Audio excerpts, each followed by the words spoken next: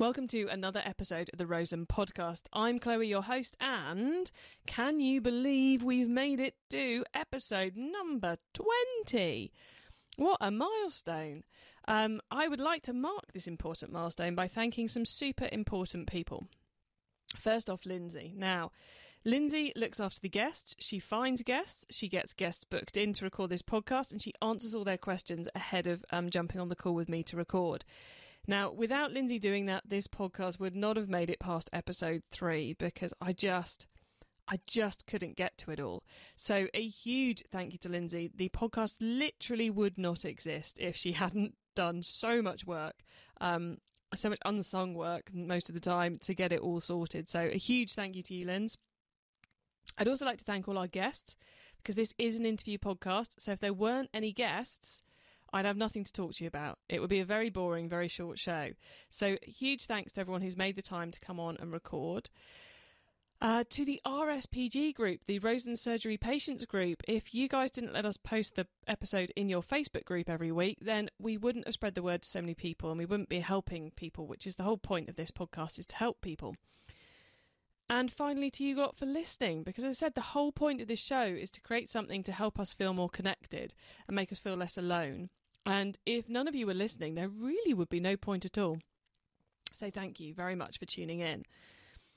In today's episode, I'm chatting to Kathy Manlove about her career in forensic science. Now, if this is your first episode that you're listening to, then wow, you've got 19 you can go back and check out. And you can find them all at rosenpodcast.com. They're also all on Apple Podcast and Spotify and on other podcast apps. You just need to search for Rosen Podcast and you'll find us. At rosenpodcast.com as well, you'll find links to any of the resources we mention, which we do occasionally in some shows. Today's interview fits into our Chats with People with Interesting Careers Who Live on the Roseland category of episodes, and it's a fascinating one. Hi, Kathy. Hello, Chloe. Thanks for coming on the show, because we're talking about something quite fascinating today. But let's start off with, how did you get into the world of forensics? Crikey. Well, I've always loved biology. I loved science at school, and I knew I wanted to do something in science. So I went away and obviously had to leave Cornwall in those days to go and do a biology degree. I went to Portsmouth. I thought that was a nice soft touch after living by the sea here. And I had a great 3 years doing my biology degree. And just towards the end of it, we had to start thinking about what we wanted to do for a career. And I basically decided that I didn't want to be a lab rat. I wanted something a bit more out there. And I had always had an interest in sort of crime novels, I suppose. I was a mad fan of Patricia Cornwell at the time. So it just intrigued me as a subject. So I just thought, what the heck, I'll apply to do a master's degree in it. And lo and behold, I got a place, which I didn't realise was quite hard to do at the time. I was just very lucky, I think. So then I headed off to Glasgow and did a whole year of forensic study up there, which involved working back in Portsmouth for the police force for a year. So yeah, it was a good choice for me. No day was ever the same, and that suits my personality, really. It's quite crazy, isn't it, how, I suppose kids do it now, though we do hear that kids are more intelligent than we were back then. But but how we kind of go for a degree and you get to the third year and you're like, oh, a job. What do I actually want to do for a job at the end of all of this? It is a really tricky decision to make. I mean, I fear for the kids coming out these days, obviously, because they're in a very tricky situation. But at the time, it was before forensics was like a buzzword. There was only 2 places you could do a specific degree in it. These days, there's something like 230 courses that have forensics in the title. Wow. It's become a really popular way of getting kids into science. Sadly, I don't think there's probably that many jobs out there. But it sets you up really well for a career in any science, really. So it makes you have a really keen mind to, it's a very good applied science. And did you, when you said about biology, weirdly, I knew forensics was scientific, but it hadn't occurred to me that biology was the key science. I don't know why. Yeah, this is a myth presented by the media, really. So if you look at any television programmes involving forensics, they just forensicate stuff. And what you don't realise is that actually forensic science is still split down into all the scientific disciplines. So they come across in an applied nature, but they do cover all the sort of chemistry, physics, I'm just getting lost now, biology, all the basic sciences are covered in forensic. It just depends on how it's applied to a forensic discipline. Wow, so you could go chemistry to forensics, physics to forensics, and biology to forensics. Absolutely. So, to take an example, if you think about toxicology, that would probably involve chemistry, a bit of biology. So a biochemistry degree would be ideal for that, because they're looking at, toxins and stuff that are in the body, in body fluids, and also, so drugs is very much chemistry based, but again, they have a little bit of biology thrown in there because they're looking again at the pure substances, but also different ways that it might affect the body. So that's just one example. That I could go on forever about the different disciplines within forensics, really. And I guess when you first got into forensics, as you said, I mean, you mentioned Patricia Cornwell. That was pretty much the only book at that time, or the only piece of media at that time that was really focusing on forensics. It wasn't really part of the public consciousness. Nowadays you can't turn on the TV without, I think every second of the day there's at least one cop show that's highly focused on forensics on a channel on Freeview somewhere. We did have them. I mean, I was a big fan of Quincy when I was a student, which is you can still see it sometimes now on an old rerun, but he was actually a medical examiner, so again, that's a slightly different discipline. So they would use forensics on the show, but in reality that would be it's a very cut and dry between the two disciplines. So as a forensic scientist, I did work at the sharp end a lot. I was scene going for many years, and I did attend postmortems and act in a forensic capacity there. But we worked alongside the doctors, the pathologists. We didn't ever step in there onto their toes, and they didn't step onto ours. So they're very clearly defined disciplines.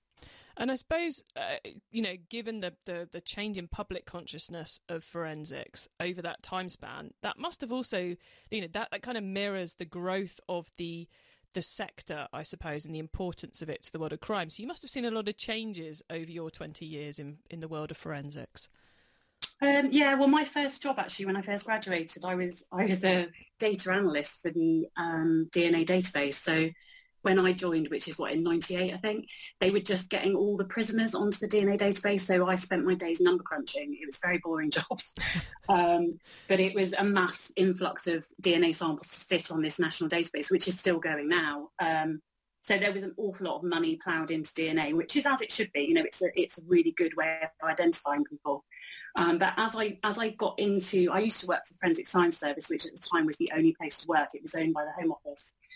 And as I got into the job, I realised that DNA wasn't really for me. I wanted to do something a bit more involved. And also, again, it was sitting in a lab working, which I wasn't really happy with. Mm-hmm. So I was very privileged and ended up working in something called the Serious Crimes Unit. And we actually used to use lots of different disciplines to go in and solve really, high-profile murder cases, really. So I kind of stepped away from the well-known fingerprints and DNA, but the Serious Crimes Unit was focused on fingerprints, but in a slightly different way. So most police forces do most of their own fingerprint work. They have scenes of crime officers that go in, and that's what people think of when they think of crime scenes.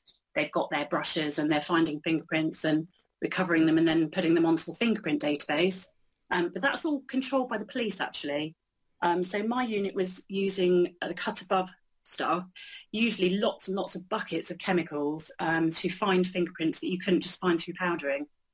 So we were very keen on turning things purple by the end of the time with us, staining with lots of chemicals. But because it was quite specialist, bespoke work, we only really did it on high-profile cases and lots of counter-terrorism work.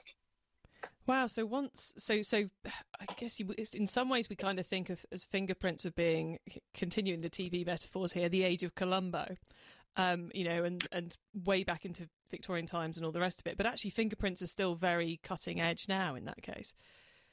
Absolutely. I mean, ultimately with all forensics, all the police really want to know is our suspect the person that was involved? And you can only really get a definitive answer from DNA and fingerprints. There are an awful lot of other forensic disciplines that look at different types of evidence which won't actually put your person there as a single individual. So to give an example, another area that I'm basically a marks and traces expert. If you asked another forensic scientist, that's what they'd say I did. So it wasn't just finger marks. I used to do a lot of work with footwear. So you have to sort of ask yourself, can finding someone's footwear mark at a crime scene actually identify that one individual?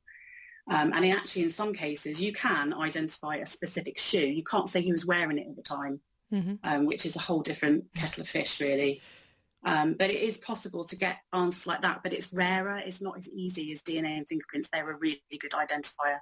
So you say it was marks and... marks and traces. Marks and traces. Marks, it's obviously finger marks and footwear marks mainly. I did have quite a good specialist. I don't actually do this work anymore. Obviously, I've semi-retired down to Cornwall, but I used to be quite a specialist in looking at skin transfer. So that was leaving. So you have to bear with me to explain. That's cool. But basically, if somebody kicks somebody in an assault, they are actually capable of retaining a footwear mark on the inside of the victim's clothing from the shoe that kicked them, because you get a transfer of skin. So again, that ties up with using my marks and traces ability, but also the chemicals to identify the mark in the first place. So it was quite a diverse discipline, really, and they would send us into all sorts of funny things. We were the department that if nobody knew what to do forensically, they'd speak to us and we usually find a solution for them. It sounds like it was a bit of a continuous logic puzzle where you're going, right, if this had happened, where might there have been a mark? What might it have been made of? And therefore, how could we reverse engineer discovering it? Yeah, absolutely. I mean, people in my area of forensics tend to be really good at pattern recognition. So I'd regularly get called into a biologist doing a general body fluids exam on some garments. They would ask us to come in and look, and we'd find telltale signs in the patterns that had been left. To most people, it just looked a load of dirt, maybe. But we sort of had a better mind for spotting the patterns and thinking, actually, no, there's more to that. Let's do a bit more work on it. So it's a really interesting job. But in the early days, I did do a lot of biology work as well. Obviously, I had a biology degree, and that was more mundane work. I spent 2 weeks putting together a broken glass window once, reconstructing it, which was just mind-blowingly boring. But, that's the sort of work you do. It's painstaking, it's intricate in the early days before you get let loose on your own cases, really. Wow, so a whole window pane from shattered pieces back together. Yeah, because we had to put it back together to decide who was inside the window, who was outside, what the blood spatter on the window could tell you about the incident and how it had happened, were there any marks on it, were there finger marks anywhere, and just try and, because obviously when you have an incident happen, you get people talking about what happened in witness statements, and we had to then take that information from the witness statements and see if the forensic information sort of marries up with what they're saying and try and give an idea of who's more truthful. Wow, so literally taking all those pieces, putting it back together without damaging the evidence, and then trying to get fingerprints off it afterwards. Absolutely. You'd be amazed what times I've spent putting things back together. And also deconstructing things. So I mentioned I did a lot of counter-terrorism work. A lot of that was very, very boring, pulling apart bits of tape because they like using parcel tape in lots of things. And it was painstaking pulling apart parcel tape. I'm sure you can imagine what that was like. Sticky, a little bit like cling film, but even stickier.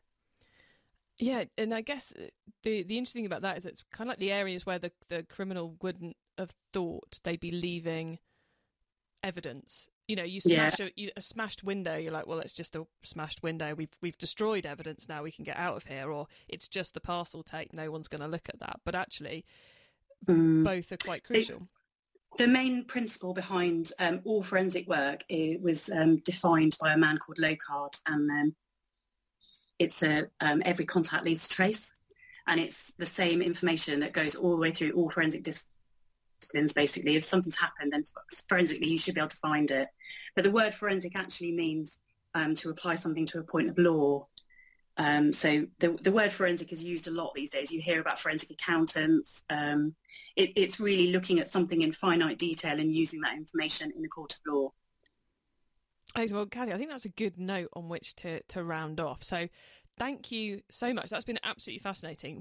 Maybe we've even inspired a couple of listeners to focus in on their science degrees and then follow your footsteps into the world of forensics. So, Cathy, thanks so much for coming on the show and talking about it. It's been absolutely fascinating. You're very welcome. Now, if you'd like to find out about some of the other interesting careers people living on the peninsula have, then check out one of these episodes. We've got episode 4, where we're chatting with Suze Hext, who's a Paralympian. Episode 5, we're chatting to Simon Rowell, who's a sports meteorologist. And episode 10 is with Ivor Bowditch, talking about his career in China clay. Now, Lindsay and I are always looking out for more people to interview, whether you have an interesting career and you live here, or you're part of a group that's usually active on the peninsula, or there's something else you want to talk about that's in some way related. we are interested in talking to you. The first step is to drop us an email to rosenpodcast@gmail.com. Send us what you'd like to talk about, and Lindsay will get back to you and do everything that needs to be done to make you feel comfortable and ready to record. As I said, she's an absolute wonder. Everything we do is recorded in advance. Nothing goes out live, so you've got, it's a nice relaxed recording session. And you don't even have to be willing to come on the show. If you've got something that you want to record at home and send us in, awesome. Very happy to have you do that. Or if you've got like a story or a poem or a recipe, you can send it to us and we'll read it out for you. Thanks all of you for being a part of the podcast up to, and hopefully beyond as well, episode 20. It means a lot to both me and Lindsay that it's still going and that you're all still tuning in. It's brilliant. So be kind and stay safe.